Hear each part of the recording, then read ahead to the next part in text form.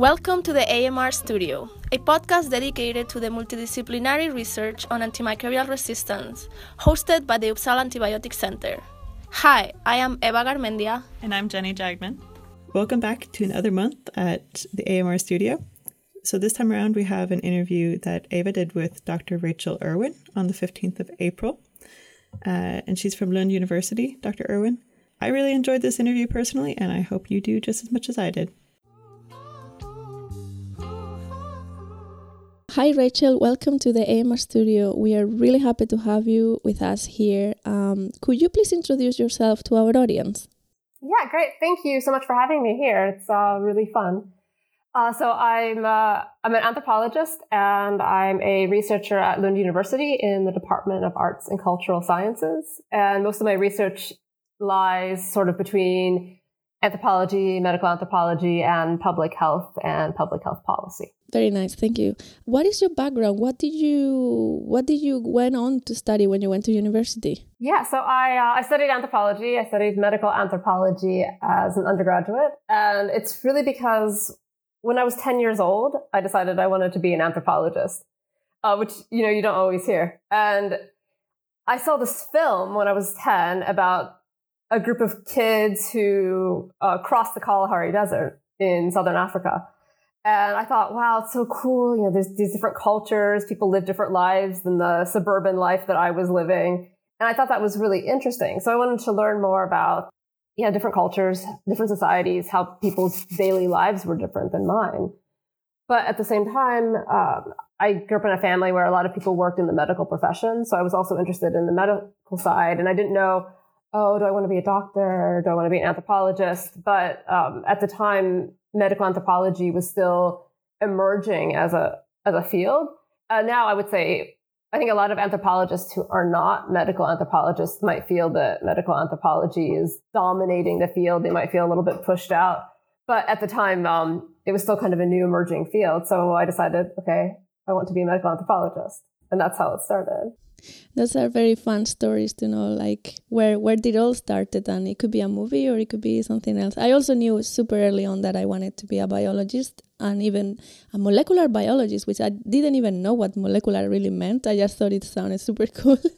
And I ended up also being a biologist. So those are inspiring stories. So if you have kids and they really say, oh, these things sound cool, I want to learn about that, then I think all the better for encouraging them. Absolutely. In your recent publication on the end of 2020, you actually used your knowledge on medical anthropology and global health to look into the visual culture of antimicrobial resistance in particular. Why did you choose that topic to explore the visual culture of global health? I think it's actually also a bit of a long story that ends at first in failure, but then it became a publication, so it wasn't such a failure. When I wrote my PhD thesis, I was going into global health, and I was looking at WHO. So I was looking at global governance, asking the question, how does the WHO make policy? What actually happens in Geneva? There's two things from that. Of course, my questions in my PhD were about global health governance, global health diplomacy. But of course, you see data everywhere. Anyone who's working in global health or public health, you're just constantly seeing data, you're seeing graphs. So I thought it was interesting, but it was kind of in the back of my mind. And then I was in part of a research group at the Pufendorf Institute at Lund University. And it's this institute where they bring together researchers across faculties and across disciplines. And the idea is you get 1 day a week for an academic year where you sit at the institute and you sort of have what I might think of as an academic jam session. So you're just supposed to jam, play a little jazz, but think about a certain topic or a certain problem in a multidisciplinary way. So I think we had 11 researchers across 3 faculties, and we just talked about different aspects of antimicrobial resistance, what an antimicrobial future will look like. And so the failure comes here. Because I'd worked on global health governance, I had this idea that I was going to write or do something really interesting about global health governance and AMR. And I'm sure, actually, I'm not sure. I know there are people who are doing really interesting research on global health governance and AMR. And I struggled so hard to think, what's like an interesting angle? What do I have to contribute to what people are already working on? And I came up with nothing. I just could not, for the life of me, come up with an interesting question around global health governance, diplomacy, and AMR. Or rather, I couldn't come up with a question that there wasn't already someone else doing really good research on that. So I felt like a failure for a while. But as part of this research group, looking at and reading different things about AMR, I realized I was really drawn to these metaphors. And these metaphors that you see, especially in popular culture, but also in research around what an antimicrobial or post-antibiotic future might look like. So these metaphors around how we'll go back to the dark ages or modern medicine will stop working. A lot of this language around, apocalyptic language or catastrophic language. And so, I was really drawn to the idea of where these metaphors come from, why are we using them? And that's sort of where the publication, how it started to take form. Very interesting. Have you worked before with the visual aspects of anything in particular? No, not at all. So it's also a new area for me. But I think, there's, I guess I'd say like in the past 10 years, maybe 5 years, there's a lot of people within anthropology, but other related disciplines who've been looking more and more at global health data and the problems around data, how we use indicators. And then within STS, you see like a very, very long tradition of looking at medical images. But a lot of that's been images like ultrasound images or, what you see inside the body or in the microscope. And I think drawing upon what other researchers have already done on data, I thought, well, the next step is clearly visualization, because this is what we're seeing it everywhere. And it's not only about data being turned into graphs, but it's also about how those graphs are then being discussed and what kind of visual language we're using to discuss them and also make decisions and make policy decisions and decisions in our daily lives. And obviously you see that during COVID, where Twitter is just full of graphs and heat maps, and everyone, from research experts down to so-called laypersons are just sharing and debating all the data. And so I think I think that looking at these data visualizations, it's really an interesting area to consider. I guess your work in this study and the beginning of the pandemic kind of coincide in time. There was a synergy. Yeah, a little bit. I think I started looking at visualization and data sort of as a side project, even predating the antimicrobial work. So I think it's one of those things where it was interesting to me, but it wasn't until the pandemic that it became interesting to other people. Yeah, this is where I was going, that it was a good timing to actually be studying this in particular. Yeah, absolutely.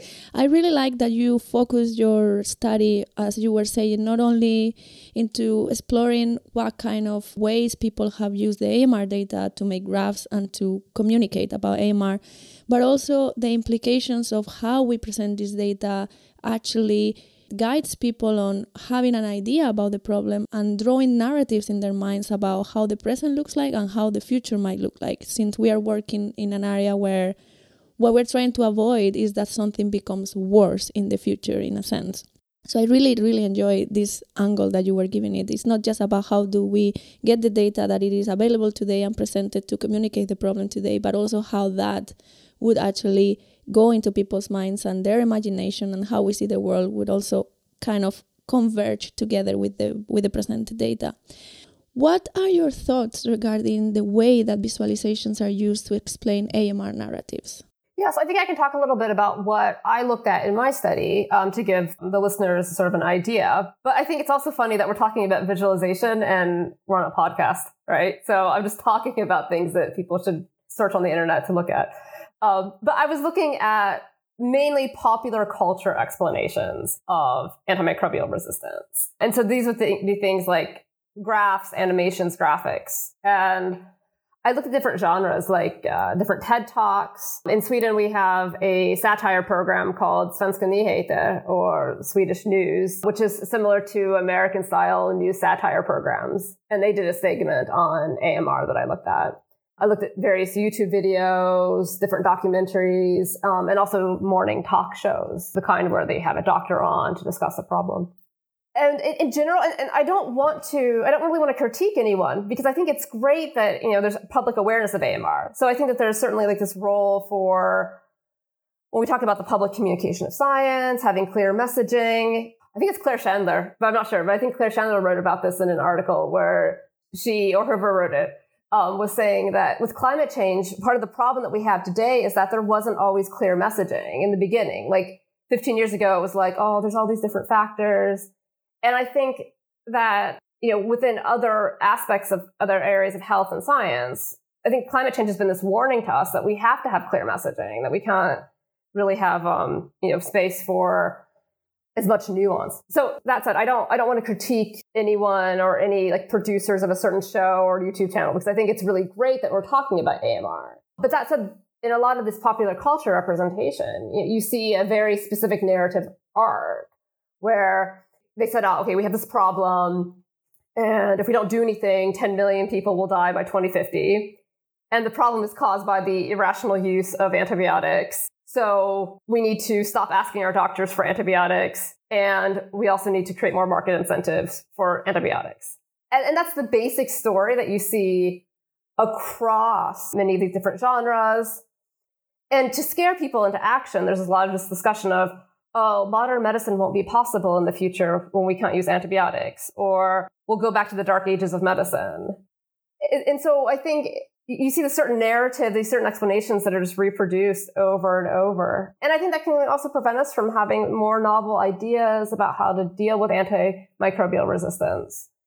And of course, I think that we need new antibiotics, but I think that there's other areas of science, hygiene, the way that we live our lives that can also mean that we don't have to be as terrified as some of the visualizations or some of the representations make us feel. I remember on the seminar when you were here with us at UAC that we had a little bit of a discussion about how it seems like the only future that we see, if things don't get better, is a future that brings us back to the past. But you were arguing that in reality this might not be the case, because in no shape or form we can actually be in the past, because other things around have also changed. So we might be in a future where there's no antibiotics, but that actually it will be together with other changes that have happened throughout the times. Can you elaborate a little bit more about that? Yeah, so I mean, I can't predict the future. I don't see an actual future in which there are no antibiotics at all. But let's just pretend that there aren't any for the sake of argument. Well, we have germ theory. So, 120 years ago or so, germ theory was in dispute. So we didn't even really quite understand germs, viruses, bacteria, etc. So I think that's great. We already have more scientific understanding. We can still wash our hands. We still have soap. And for many people, not everywhere, but for many people, our lives are just different. 120 years ago, if I lived 120 years ago, I'd probably be working on a farm, and there'd be certain risks that I would have in the course of my daily life. Or maybe I would work in a factory, and it would be the beginning of the Industrial Revolution, and it would be very, very dangerous working conditions. Of course, there are still many places in the world today where people are working in factories that have unsafe conditions. The people who are working in farming, also some of whom have unsafe conditions. So I don't mean to gloss over that. But for many of us, life is a little bit safer in some ways. But it's also more dangerous. We have other types of risk factors. And I think I use this example, in Sweden, a lot of people do like to go to, for example, Thailand or other really warm and sunny places. And so you can potentially be bringing back resistant bacteria with you. And that wasn't something that Swedes were bringing home 120 years ago, because no one was traveling to Thailand. Again, I'm not singling out Thailand per se. I'm just saying that it's a place where Swedes like to travel. But there's other locations where you can also pick up resistant bacteria. Yeah, it's as I understand it, it's just even whatever the future might look like, the context around that future would be different than in the past. So we cannot just say that we will go back to how the past looked like. And I think it's a bright outlook on it, because it might look like something we have never even imagined before. I think our imagination, as well as you're saying, that the way that AMR is presented and the narratives that are shown constricts our creativity a bit into looking for new solutions or how to go about it. I think our past experiences and the past that has been lived also constrains our vision of how the future might look like. So we should be a little bit hopeful that, the future will really look different than the past, even if we have more risk factors of other problems that will come. So I think that's something that people maybe should have more in mind every day when we talk about this issue. Given the fact that we're talking this way of presenting AMR has drawbacks, and I agree with you, it does have drawbacks. How do you think we could do better? I think that's a great question, right? I think part of it is maybe not so much fear-based messaging, and something that Brigitte Nerlich has written about. She wrote an article probably 15 years ago about some of these same metaphors in antimicrobial resistance, and I think she asked this question, like, if we use fear-based messaging, does that actually push us into action, or just make us so anxious and that we can't even do anything because we're just frozen in our anxiety? And I think you can see some of that around climate change as well. If you terrify people too much, it kind of paralyzes you. I mean, fear plays a role as well. So I think there's a balance between fear-based messaging, but also thinking about what can be done. A lot of the messaging around AMR still is very much focused on the individual. So it's about you not asking for antibiotics or you not, misusing them. And I think that I would like to see messaging that's a little bit more realistic about the role that large scale types of agriculture, what large companies are doing, what transnational companies are doing.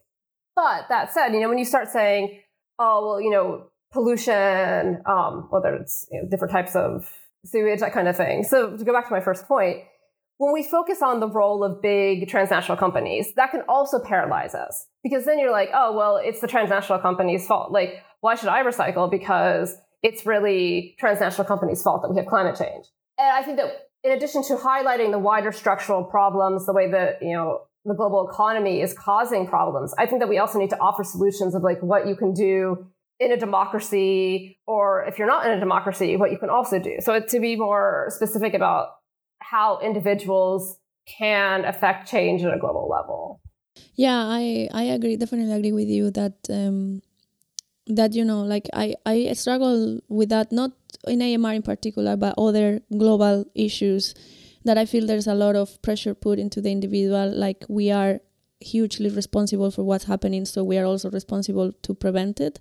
But there are much bigger players in the field, and it feels like sometimes it's overlooked how much they could be actually affecting the problem, and therefore like much bigger efforts could be done from bigger players than every person at home.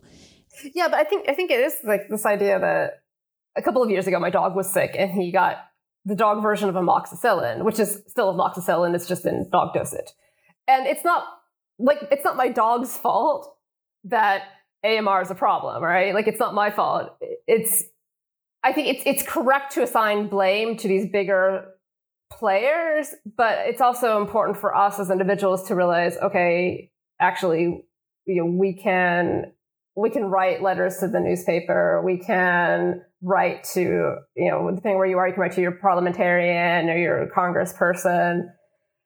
You can campaign, you can join groups. There are certain steps that you as an individual can take to try to promote or to try to affect change on a national, regional, global level. I mean, as you were mentioning before, I think, so the problem of AMR, as we talk here, is much more than just take or not take antibiotics. All the issue of access to antibiotics in some places of the world and the availability of proper hygiene in other places.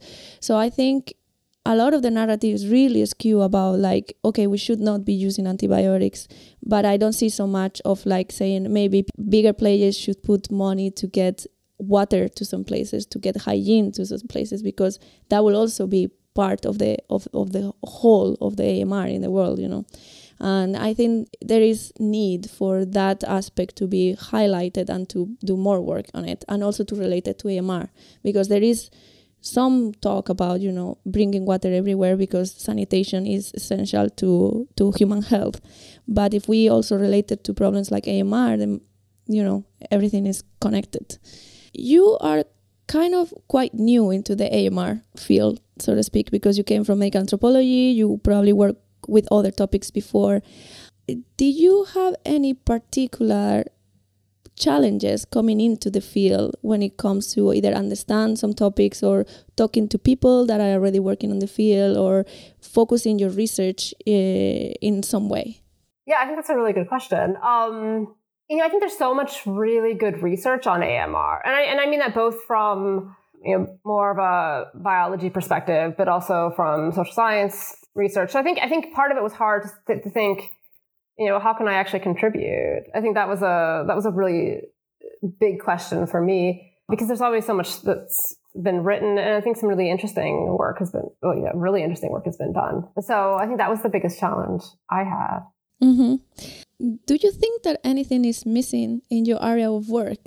Yeah, I think it depends on how you sort of define my area. I think if I think coming from like a humanities, social science perspective, I think that we need more research on the visual, and this goes to data, but also how we're communicating science. So I think there's already really interesting research that's on data and data challenges, why it's difficult to collect and communicate good data. But I think we need more focus on the visual. I think also, especially maybe from anthropology, not so much from other parts of the humanities, but traditionally there's been a bit of a snobbery around researching popular culture. This idea that popular culture somehow isn't real, and that if you're going to do qualitative research, you need to go out and interview people and you need to be collecting data, but popular culture isn't somehow real. I think certainly within some of the so-called hard sciences and some of the, even with anthropology, I think that there can also be a certain snobbishness around more humanities-based disciplines. And one example would be something like literary studies. So in terms of looking at these different metaphors around the Dark Ages, dystopian futures, catastrophe, I used a lot of readings from literature, looking at dystopian fiction and how that's been analyzed within the literary field. So what I'm getting at is that I think it's important to understand that, AMR is such a big topic that it's really useful to be talking to people from other disciplines, but also using analytical tools from disciplines that you really wouldn't have thought of before, like looking at dystopian fiction, and also sort of reaching a little bit further into what kind of material or data you're gathering. And for me, a lot of it was, watching a lot of YouTube. Maybe watching YouTube wasn't a verifiable scientific method 10 years ago, but I think it is today.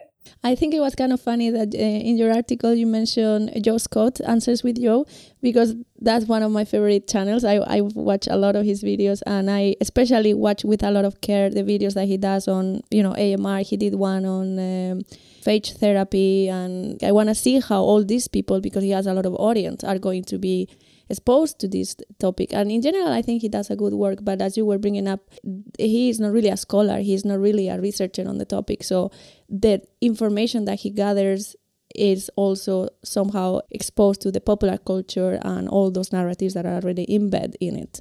I guess you spend a lot of hours researching for the material and the data, and where is this actually being portrayed in popular culture.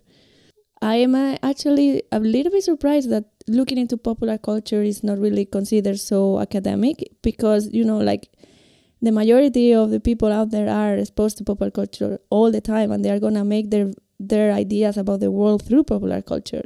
So I only see that it's essential to understand how it works.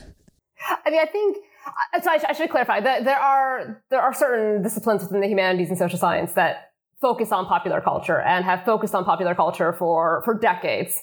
But I think within other strands of social sciences and humanities, there's a certain snobbery thinking, oh, well, those scholars that study popular culture, they aren't real scholars somehow. And I think that's kind of what happens. But there are research streams that have been looking at popular culture systematically for decades. But I think that we all need to just break down our silos a little bit more and talk to other disciplines as much as we can. Yeah, that's the goal of, for example, our center, trying to get people to talk to each other. And, for example, I know for a fact that we have a lot of scientists working in biology, in chemistry, or in the clinics listening to this podcast, and then they're going to be hearing you coming from the humanities talking about these issues and how how important they actually are and how we can actually have them in the back of our head when we work on our own topics as well.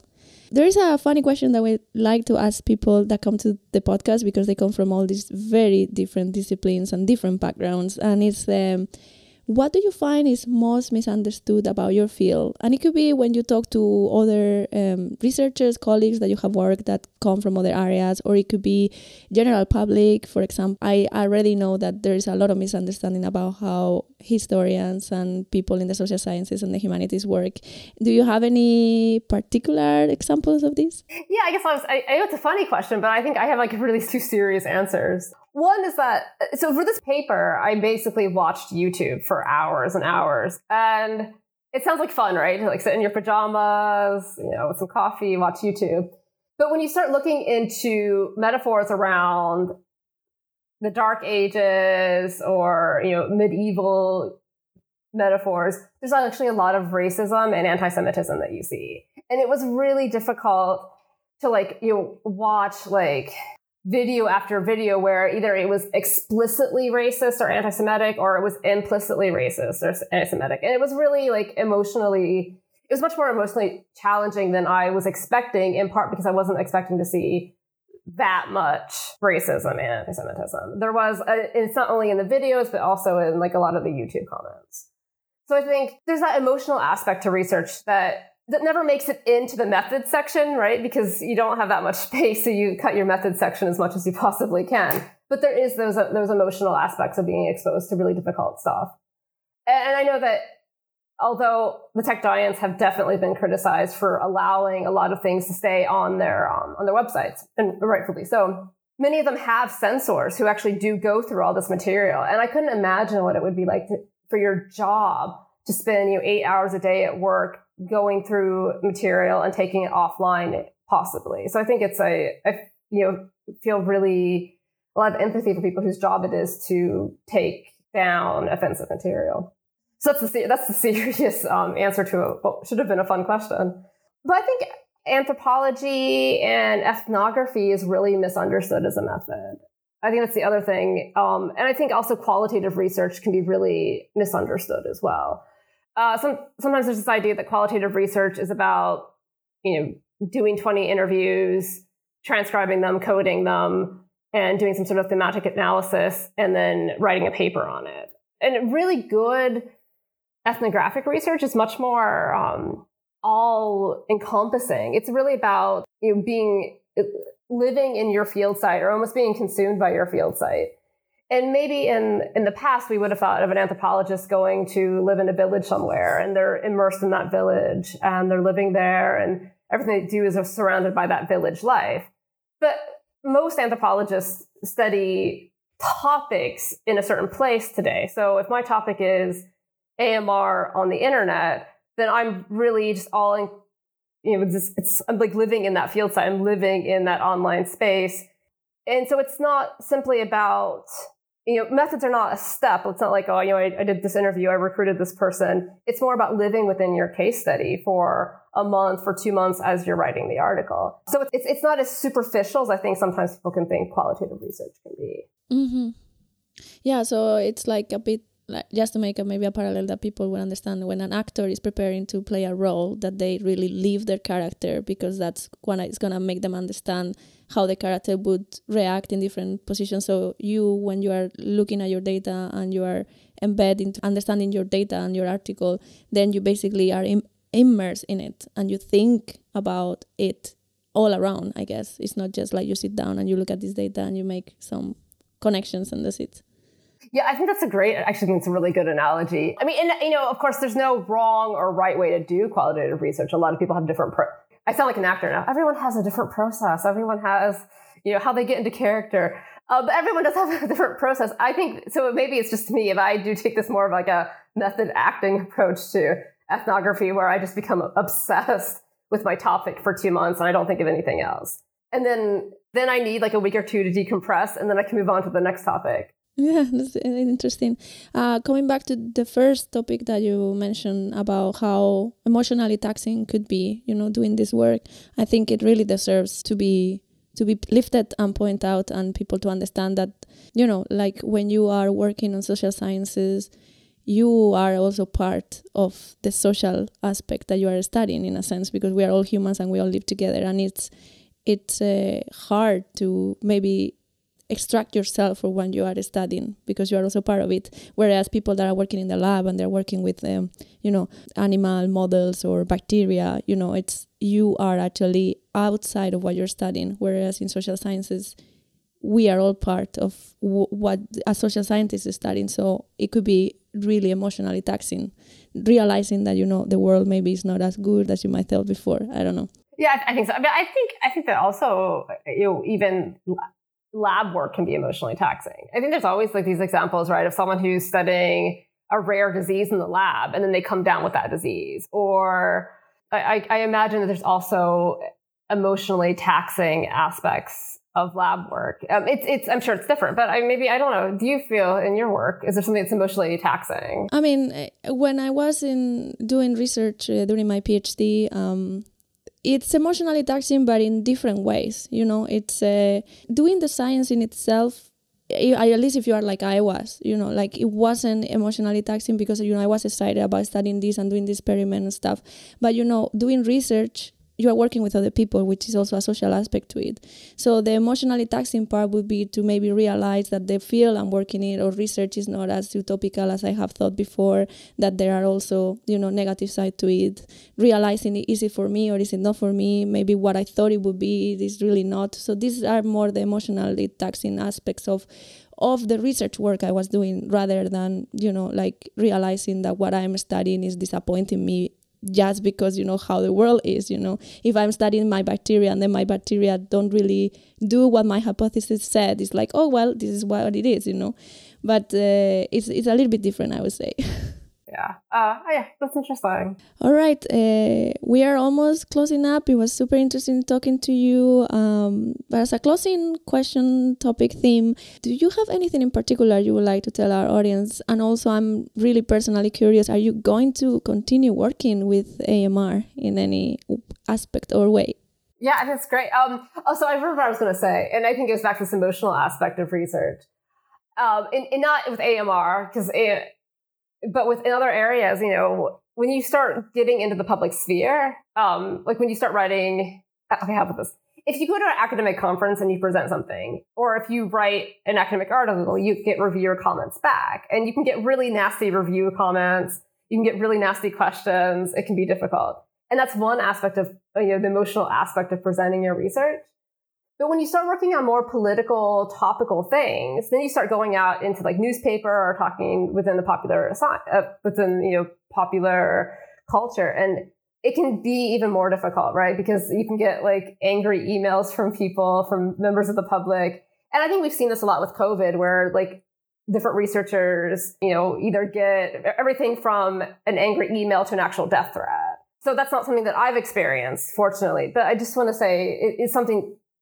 I think as researchers, we're expected to share our findings and our research with the community, right? I mean, especially for those of us who are publicly funded. But it's as you start going out into that public sphere, you can get pushback and you can get angry emails, and it's also something just that I don't think we're always prepared for. So I think that's the main thing I would add.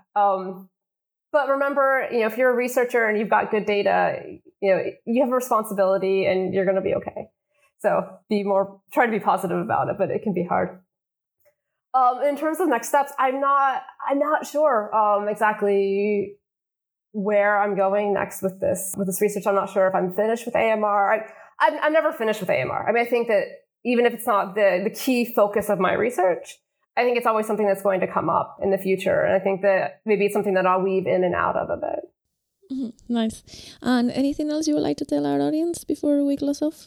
No, nothing else. But thanks for having me. It was really fun. Yeah, it was great to have you and great to get to know you. And I'm really wish you luck on your future endeavors, either with AMR or touching AMR or something else. I'll be keeping an eye and see what's coming up. Thank you so much, Rachel. Thank you. Bye. Welcome back. So Jenny, what are your thoughts on this interview that I know you actually quite enjoyed listening to it? Yeah, I thought this was a really fun interview to listen to for several reasons. But it was really nice to hear you guys talking about Dr. Irwin's perspective on these things, and especially kind of how she got into AMR. I found really interesting, and she's a very comfortable speaker, which of course helps. And there were a few things that kind of hit me a little anecdotally about things that we've talked about recently.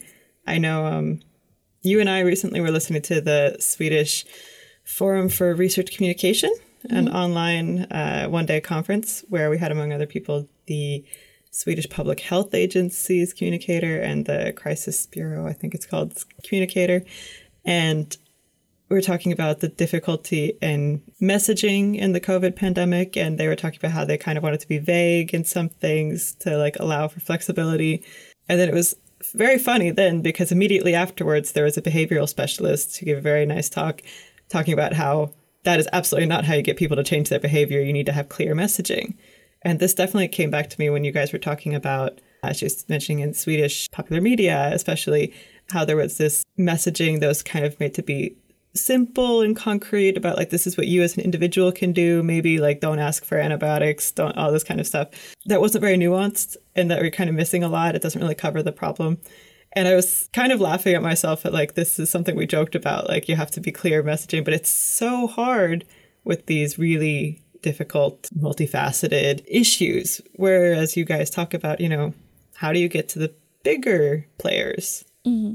We could talk about like as an individual, what you can do. It's not that much, but you can try to push the bigger players, which kind of led me into another thought that I don't really think is that viable either. But I was thinking about why is there not a comparative organization like Greenpeace or something else, as there is for climate change, in human health and especially in antibiotic resistance. And it is kind of because it's a bit too complicated. It's very hard. Human health has a lot of different levels and aspects. AMR by itself kind of is too wide overreaching. It's hard to get activists, especially for AMR, to get active. But it would be nice to have an organization like that that could kind of collect public opinion and push, or basically give an incentive for these bigger actors to change the way they do things, like maybe change how pharmaceutical companies, put some pressure on how pharmaceutical companies handle the release of antibiotics into the environment from their manufacturing, or maybe how food producers manage antibiotic use at animals. I mean, there's a little bit of that, but it's not so organized. Mm-hmm. While in climate change, we do see a little bit more organized, like public activism, I'd say. Yeah, and as we were mentioning, and in particular Rachel was bringing up, there are many other things around that could also help the antimicrobial resistance issue. So more push for big companies with a lot of money to help out bringing sanitation, running water, and other aspects to places that they really needed to have a healthy environment as well for human health. I think that's actually something that could be feasible in a sense, right? Mm-hmm. Yeah, that's a very good point. I like that you brought that up. One thing that I particularly enjoyed of Rachel's talk is how it all came to be, you know, the fact that they had these academic jam sessions. I love that she presented it like that, where people from various faculties come and talk together about an issue and then try to just like brainstorm and see what are the possibilities. And that's how, even though she was focused on trying to get a topic in something related but different than her interest in narratives and the visualizations, she's like, okay, why not explore this in the context of global health? And I think she's extremely brave for like just pushing out of her comfort zone, and with her background bringing to new topic of AMR and the new topic of visualizations and trying to make sense of it and propose something that I find interesting but also enlightening. And I think she also brings up some of the drawbacks of this situation of how we talk about antimicrobial resistance. And I think it's really nice in her article. We all know how we talk about AMR. We are exposed to it all the time, especially the people like us and the people that are listening to us, probably a lot of them. We know how we talk about it. We know that we are always focusing on a lot of fear metaphors and a lot of potential horrible futures. But I think it's very nice that she just like put all this into context, and it gives you an example that, look, this is how we're doing it. It's repetitive. We're always dwelling on the same things, and this is maybe not the best thing to do, and maybe will have bad consequences, like limiting us thinking about how we can solve it. So it was really great to talk to her and to get to know this from her own voice. Yeah, absolutely. It was a very, like you said, brave, especially as the word I'd use. Like, it's easy when you kind of become academically specialized into something very narrow to just stick in your zone and not do much else and not step out of it. But it was nice to hear about the jump session that actually led to something concrete and very good work, in my opinion. Mm-hmm. And I don't think a lot of people, maybe outside of academia, understand how difficult that would be to do. I mean, I would have a very hard time to do something like that. Mm-hmm.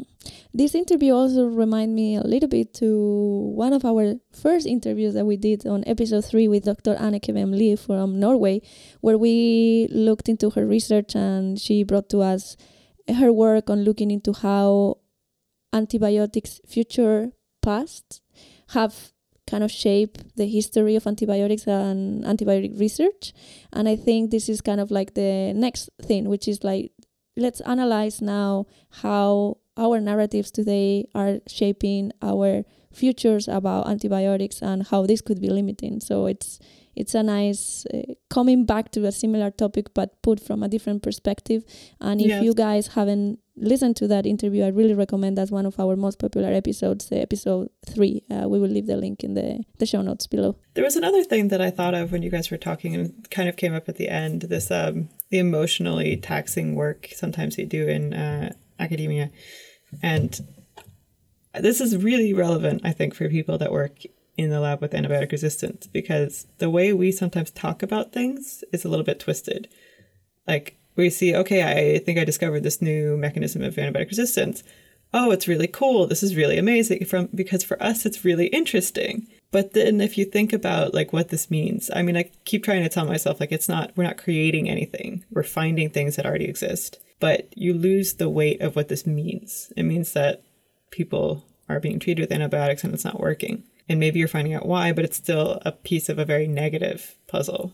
And I was thinking back about some of the personal experiences I've had where I realized something in the lab that like this might be why resistance is occurring to this antibiotic in a lot of cases. It's a little bit hard to trace.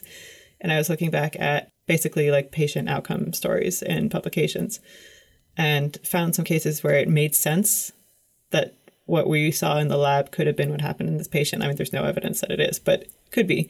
And oftentimes this was in patients that died. And it kind of hit me a little bit as, okay, this is more serious than I remember on a day-to-day basis that it is. And especially when I found the one isolate that I work a lot with, that I kind of joked, like, it's my isolate. It's very interesting. It's really cool. I started looking back at it when I was writing my halftime to try to just basically find a link. And I realized that this was a strain that killed a 6-year-old. And that's basically why it was being studied. And it kind of brings you down, but it's important to have this grounding of like, okay, why does this matter? Why am I doing this? But it is a little bit depressing. And then I catch myself trying to, when I'm talking about things with colleagues in the lab, not say, oh, there's this new antibiotic resistance gene I was reading about. It's really cool. No, it's very interesting and important to study. Mm-hmm. It's not used positive phrasing around it because of the severity of what it means to people. Even though nobody in the room is affected by it immediately, it still feels important to keep in mind. But the way we talk about things does matter, right? Yeah. And I guess the way we talk about things is our only way really to pay respect, apart from the fact that we are studying these things that are hugely problematic and have really sad and bad outcomes for a lot of people. So I do think that is important that we pay attention and we are mindful of these particular things. So yeah, it is not always a happy place to be, but it is important for sure. But it does make, at the same time as it's kind of depressing, it also makes me feel like it's worthwhile, worth doing. I mean, it's easy in our field to feel like it's worth doing, but it's a more emotional reminder, which can help some days when it's frustrating as well. Yes.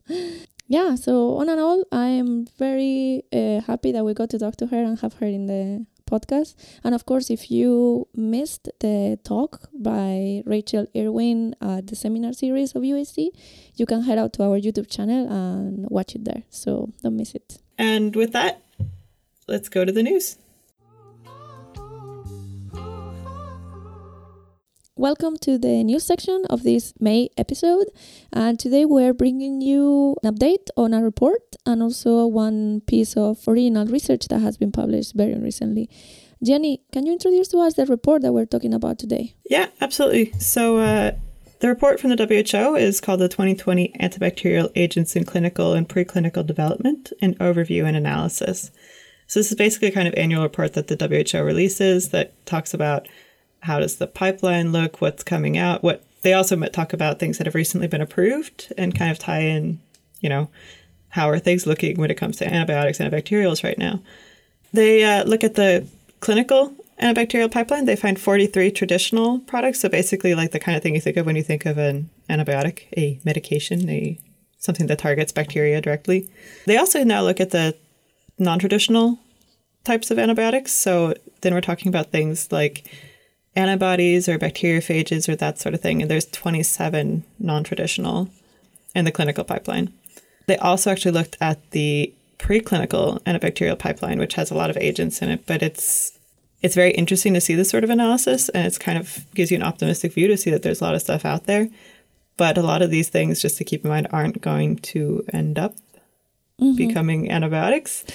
Yeah. They mentioned, for example, of the things in phase 1 right now. I think there were 10 antibiotics in phase 1 that are relatively new, novel. They expect that one, based on previous rates of how successful these are, one might be approved in 10 years, just to give you an idea of what these numbers mean.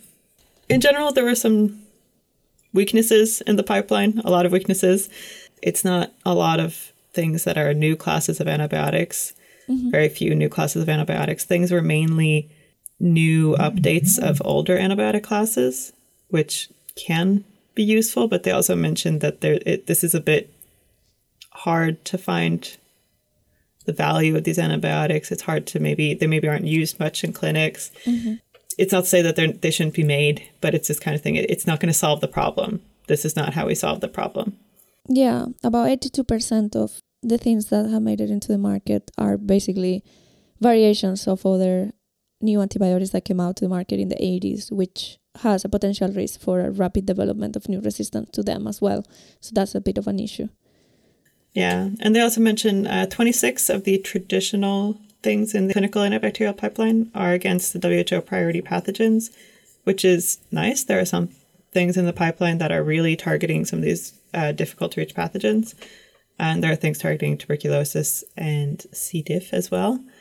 But they do also point out there are specifically two bacteria, Acinetobacter baumannii and Pseudomonas, are not really, there's not a lot to target resistant clones of those, which is a really big problem. So it's not all doom and gloom, I guess, is maybe some of the... No, it's very good that they do this very comprehensive look into the pipeline. And if you guys go and take a look at the report, which is free available and the link is below, you can really see a comprehensive look out at all of these different compounds.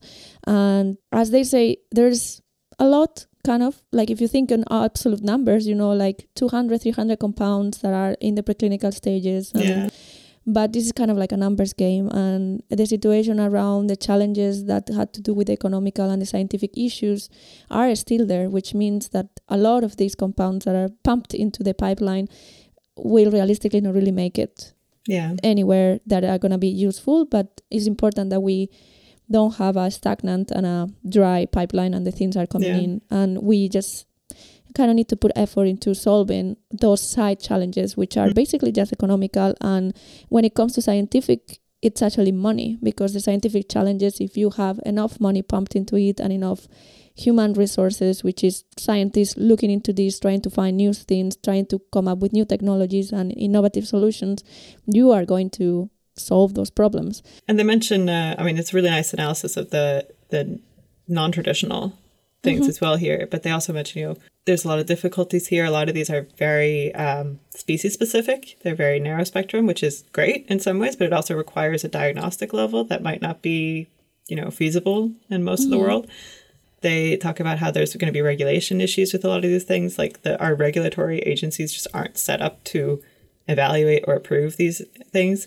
A lot of them are not meant to be given to the patients alone as a treatment. They're kind of supposed to assist they're supposed to help treat patients that are being treated with antibiotics as well. Mm-hmm. So they're not supposed to be given to patients alone. And that's very hard to also evaluate, like, how good is this? Is it working? Is it actually an improvement? All of that is really hard to manage and get data on. Hard, solid data, which is exactly what these regulatory agencies want. So there's some challenges there, but they do mention that there's a lot of innovation there. There's a lot of creativity. There's a lot of new things, which we can't ignore either, because the old way maybe isn't enough. We have to be brave and take steps and try new things. So positives and downsides. Yes, and another unique thing of this new report is that they also, for first time, assess the clinical utility of those antibiotics that are in phase 3. So when you look through the report for each one of these compounds that are in phase 3, which means that are very close to actually being put out to the market, they are assessing how useful is this compound going to be when put into the clinic. So what is the clinical utility? So this is also an important update. And it's nice because they kind of bring in a more global view of the use, and not just a lot of these antibiotics might only be approved in high-income countries, but ideally we need them to be in all parts of the world. And they mentioned that there are issues of some of these treatments in low-income countries. And talking about low and middle-income countries, the second study that we're going to talk about today looks into something that has to do a lot with what we just mentioned, which is a lot of the burden of multi-drug resistant bacteria in low and middle-income countries happens at the neonatal level. So there is a lot of neonatal mortality due to multi-resistant infections. And just this month, there has been an article published trying to really deepen the understanding and the knowledge of the bacteria that are causing this mortality. This article was published on 29th of March, but available on the April issue of Nature Microbiology. And it has the title of Characterization of Antimicrobial Resistance Gram-Negative Bacteria that Cause Neonatal Sepsis in 7 Low and Middle-Income Countries. This study is led by the group of Tim Walsh in Cardiff University, but is a result of the newly created Barnard's Network, which started in 2015. Barnard's Network is a network for understanding the burden of antibiotic resistance in neonates from developing societies, and focuses on getting to know the causes and the burden of this problem in low and middle-income countries. This study is actually the first ever attempt to put together clinical and molecular epidemiology data from low and middle-income countries with respect to gram-negative neonatal infections, which is the highest burden of neonatal deaths in these countries. Just to put it into perspective, 99% of all the neonatal deaths that happen in the world happen in low and middle-income countries, and the majority of the studies that have happened to date to understand neonatal mortality were from developing countries. So we didn't have really very good data into what are the characteristics of the bacteria that are creating these infections in these low and middle-income countries, even though we do know that the burden is high and we know that there are a lot of babies getting sick right after birth in the hospitals. So this network kind of aims at really putting all the data they can gather of these isolates together and give out information that can guide further research and further recommendations onto what kind of treatments should be used in these cases and in these particular contexts. In this article that we're talking about today, they look at 7 low and middle income countries. So from the total amount of isolates that they got from the babies, they focus on understanding the gram-negative infections in this study. And of those, what they found is the majority of the infections were caused by Klebsiella pneumonia, followed by Serratia marsens and Klebsiella michiganensis, and also some cases were caused by Escherichia coli or Enterobacter cloacae. For each one of these isolates, they did whole genome sequencing, antimicrobial susceptibility, and pull all the clinical data that they could gather from those cases, and just have a comprehensive description of what's happening with those bacterial species and bacterial lineages. The main results were that of the Enterobacteriales, which is Klebsiella species, E. coli species, the majority of the isolates were resistant to multiple cephalosporins and carbapenem antibiotics, and that all isolates that they studied were resistant to more than one antibiotic, which is quite scary.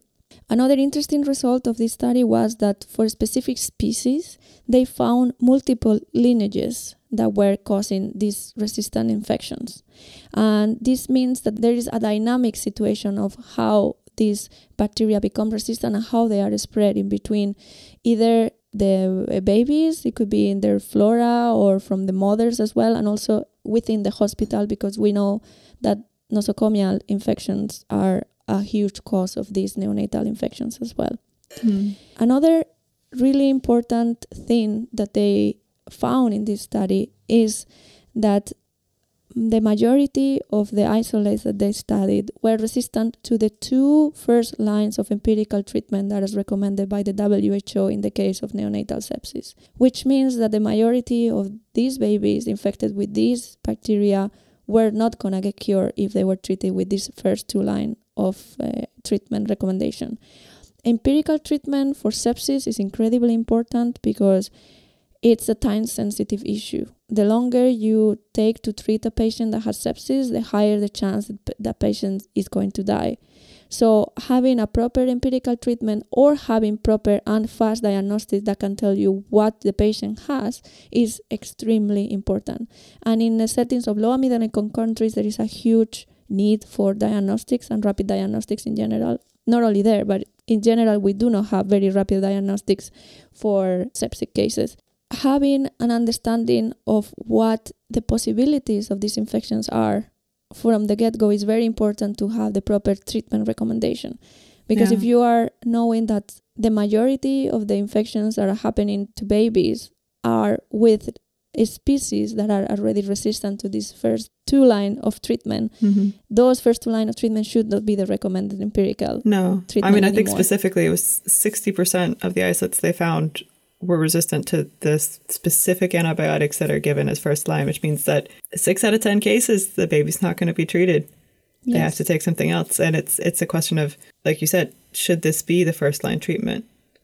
If this is the case, in this study, it was not at all focused on patients that developed resistance. They enrolled 36,000 neonates and just looked at the ones that happened to get sepsis. So there's not really a kind of bias here in that situation. And 60% were resistant to the first line treatment.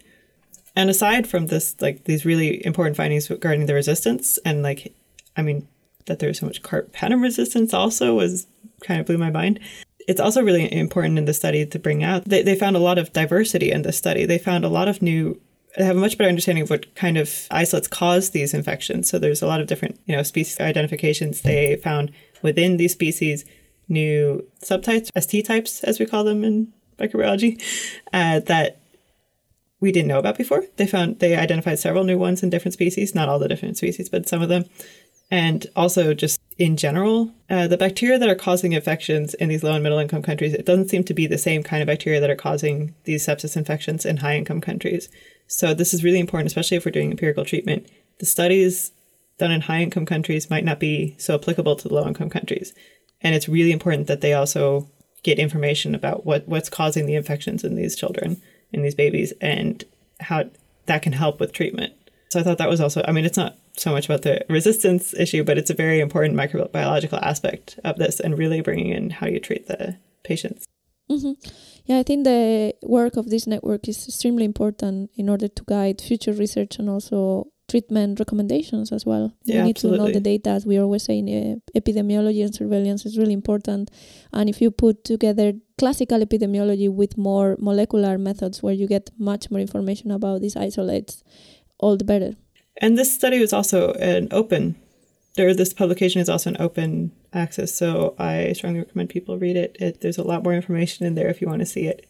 There's beautiful graphs and... Yeah, there's a lot of stuff in there, but I think it's definitely worth reading. Yeah, I think overall it's a really good study, and I read that the Barnard's network is going to also look into other things like, for example, colonization of gut microbiota in children and the transmission of nosocomial pathogens within the hospitals, and trying to really get an understanding of what is the burden of these antibiotic-resistant isolates in neonates in these developing societies. Yeah, and it sounded like they're also going to do a similar study to this one, but regarding the gram-positives. This gram-positives caused at least as many sepsis cases as the gram-negatives. So it's equally important. Mm-hmm. And especially there, I think they found that it was not the same. There was a lot of staphylococcus, which usually it's streptococcus in high-income countries. Yeah. So it's a lot of findings, I would say. Yeah, it looks like it's an equally important study there. So we keep an eye on it. All right, then with that, we are done for this month of May. And we urge you to keep an eye on what's coming up for the coming months, because we have a very nice pipeline of interviews and people that we're going to bring to the podcast. I don't want to say anything yet, but I think it's going to be a great end of the spring season and summer season as well here at the podcast. So I'm super excited for what's coming up. All right, have a nice month. See you all soon. Bye. For more information about the Uppsala Antibiotic Center, please visit our website. You can find a link in the episode notes. You can also follow us in Twitter. Our handle is UAC_UU. This episode was brought to you by the AMR Studios, composed by Eva Garmendia, Jenny Jackman, and Po Chen Tang. And a big thank you to Henrik Nyss for letting us use his song Sound the Alarm.